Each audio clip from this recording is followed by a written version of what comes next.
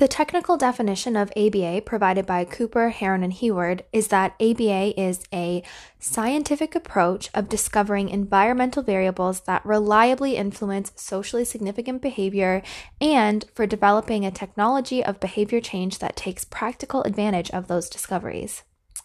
So, what does all of that mean?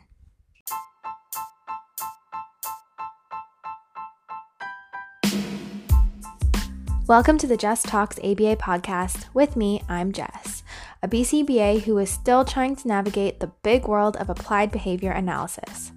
Join me as I try to break down common topics of applied behavior analysis and attempt to make things make just a little bit more sense.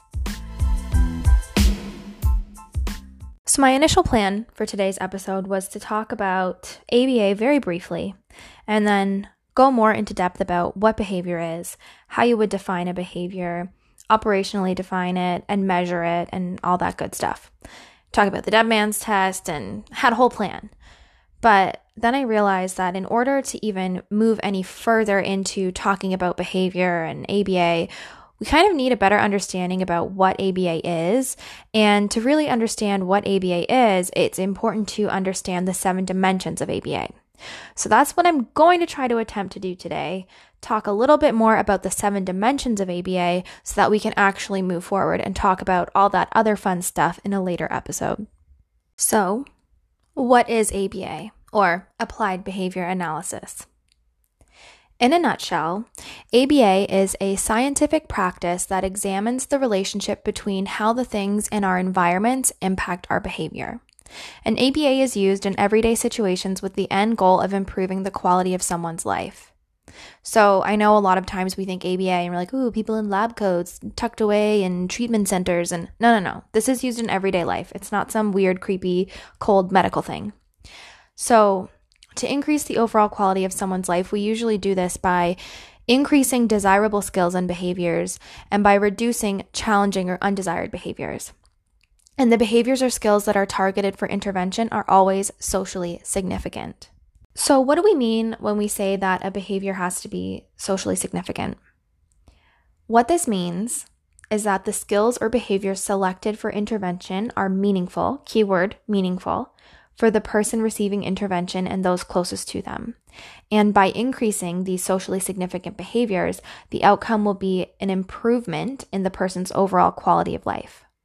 So some common skills that are targeted for increase in applied behavior analysis are things like social skills, such as how to make and keep friends, or how to complete a hygiene routine, toileting skills, feeding, or how to communicate with others using either vocal language or an augmentative communication system. And some other times, behaviors might be selected to be reduced because they're either impacting the person's quality of life or their health. So for example, something like self-injurious behaviors like headbanging or skin picking. Sometimes there might be an issue of repetitive or restrictive behaviors like needing to adhere to a very rigid home routine that's actually interfering with the person's ability to participate in tasks in their everyday lives. So there are 7 dimensions of ABA that essentially make up ABA as a whole and really makes ABA what it is. And whenever someone is writing an intervention plan or a behavior reduction plan or whatever it might be, it's very important that these 7 dimensions are adhered to and incorporated because otherwise it's not ABA.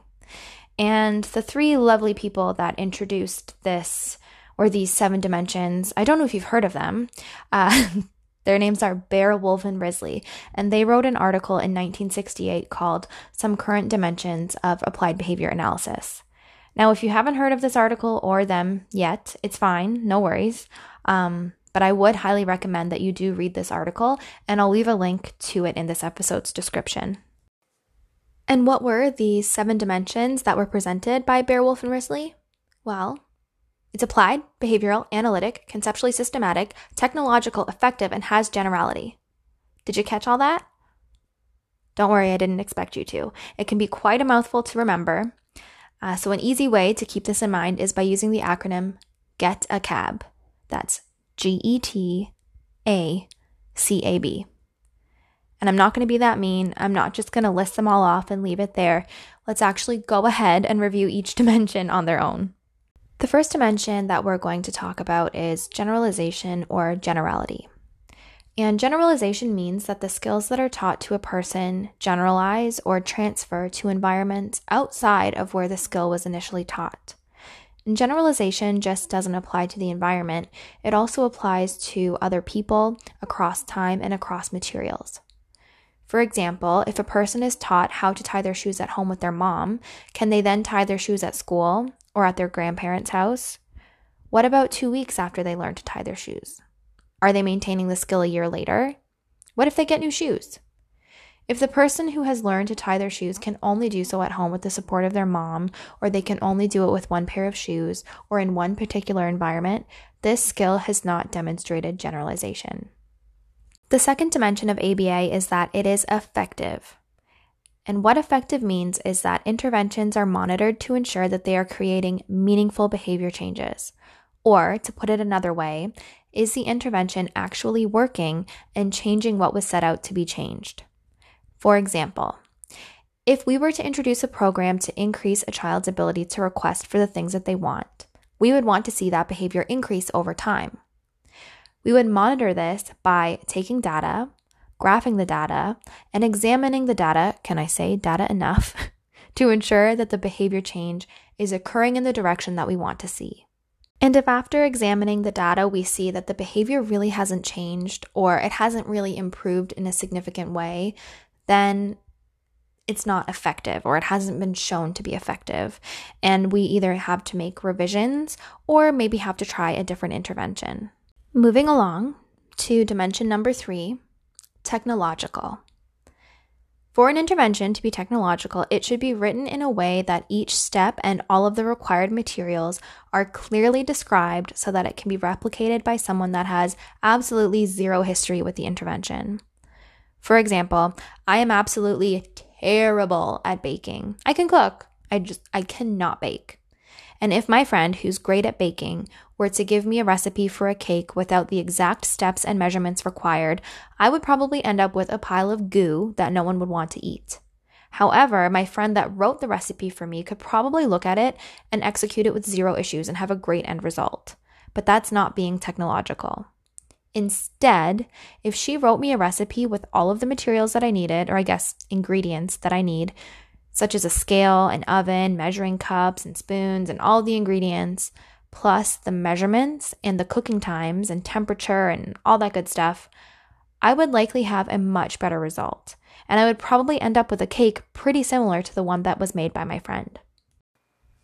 The next dimension of ABA is that it is applied. Applied means that the behaviors selected for intervention are socially significant. And like I said earlier, behaviors must be meaningful for the person receiving intervention and improve their quality of life. The behavior that's selected for intervention or the skills that are selected to be taught really depends on each individual person. No two people are the same, so often the behavior analyst will decide which skills to teach by meeting with the person or their caregivers and understanding what is most important to them. The goal, again, is to teach new skills or reduce challenging behaviors that in the end will make the person's ability to function or participate in society or their everyday life much easier. Behavior analysts wouldn't teach a skill that's not meaningful for the person or their family. For example, I could use the principles of ABA to teach a person every single brand of laptop or technology out there, but if they have zero use for this skill, is it really meaningful for them? No, absolutely not. However, if I am helping to support someone who just got a job at a computer store, this might actually be very meaningful for them. Always ask yourself, what is the end goal? What behaviors would be meaningful to target, or what skills would be meaningful to teach? Whew. Okay, we're getting through them, slowly but surely. The next one is one that I had a really rough time wrapping my brain around for whatever reason. I still struggle with it sometimes, and I have to think, oh, right, yes, that's what it is. But I don't know what it was about this one. For the longest time, I just couldn't figure it out. But that is that ABA is conceptually systematic. And conceptually systematic means that the interventions and principles used in ABA is consistent with what has been shown by research to be effective. Or another way of putting that is that we use what has been shown to work by research. For example, if I wanted to increase a skill, I would likely use positive reinforcement, and maybe I would combine it with another intervention depending on what the skill is. Positive reinforcement has been demonstrated through research to be an effective intervention. However, I would not use bribery or another made-up intervention that I thought of on the spot because these interventions have not been backed by science. You should always ask yourself if the intervention is consistent with the research and if it has been shown to be effective. Next on the list is that ABA is analytic. An analytic means that the behavior therapist is making data-based decisions when looking at an intervention. For example, if I were to introduce a picture exchange communication system, or PECS, to increase a person's requesting or communication skills, I would consistently and constantly look at the data to see if the behavior change was reflected. So for example, if for whatever reason the data was flatlining or really not resulting in a positive behavior change, I would have to either revise the intervention or look at another intervention to use. Behavior analysts should consult the data often and make changes based on the data that reflect the end goal. We want to see a functional relationship between the behavior change and the interventions that we use. Last, and certainly not least, ABA is behavioral. ABA focuses on behavior, or what people do. Behaviors are observable and they are measurable, and this is important so that we can collect data on behavior and make data-based decisions. Behavior isn't necessarily, a word that we use for bad behaviors. It could also be increasing important social skills as well, or, desired skills that we want to see, or desired behaviors. So to go into an example of what a behavior is, let's say someone says that someone is tantruming. Tantruming in itself is not a behavior. Instead, we can define what's included in tantruming or explain what it looks like. So this might include crying, screaming, hitting others, or even flopping to the floor. In next week's episode, I think I'm going to go over a lot more detail about what behavior is and talk about, the dead man's test and how to define and use an operational definition to define behavior, but I think I'll leave it at that for today.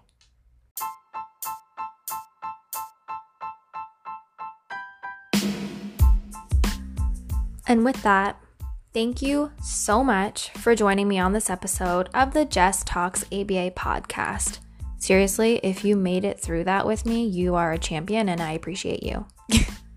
You can find more information about today's episode in the podcast description. If you'd like, you can join me next week when I talk about behavior, I think, if I don't change my mind. We'll see. We'll see when next week comes. But if you enjoyed this podcast, please hit subscribe or tell a friend. I would be so grateful. You can find me on Instagram at JessTalksABA. That's jess.talks.aba. Thank you so much for listening, and I'll catch you in the next episode.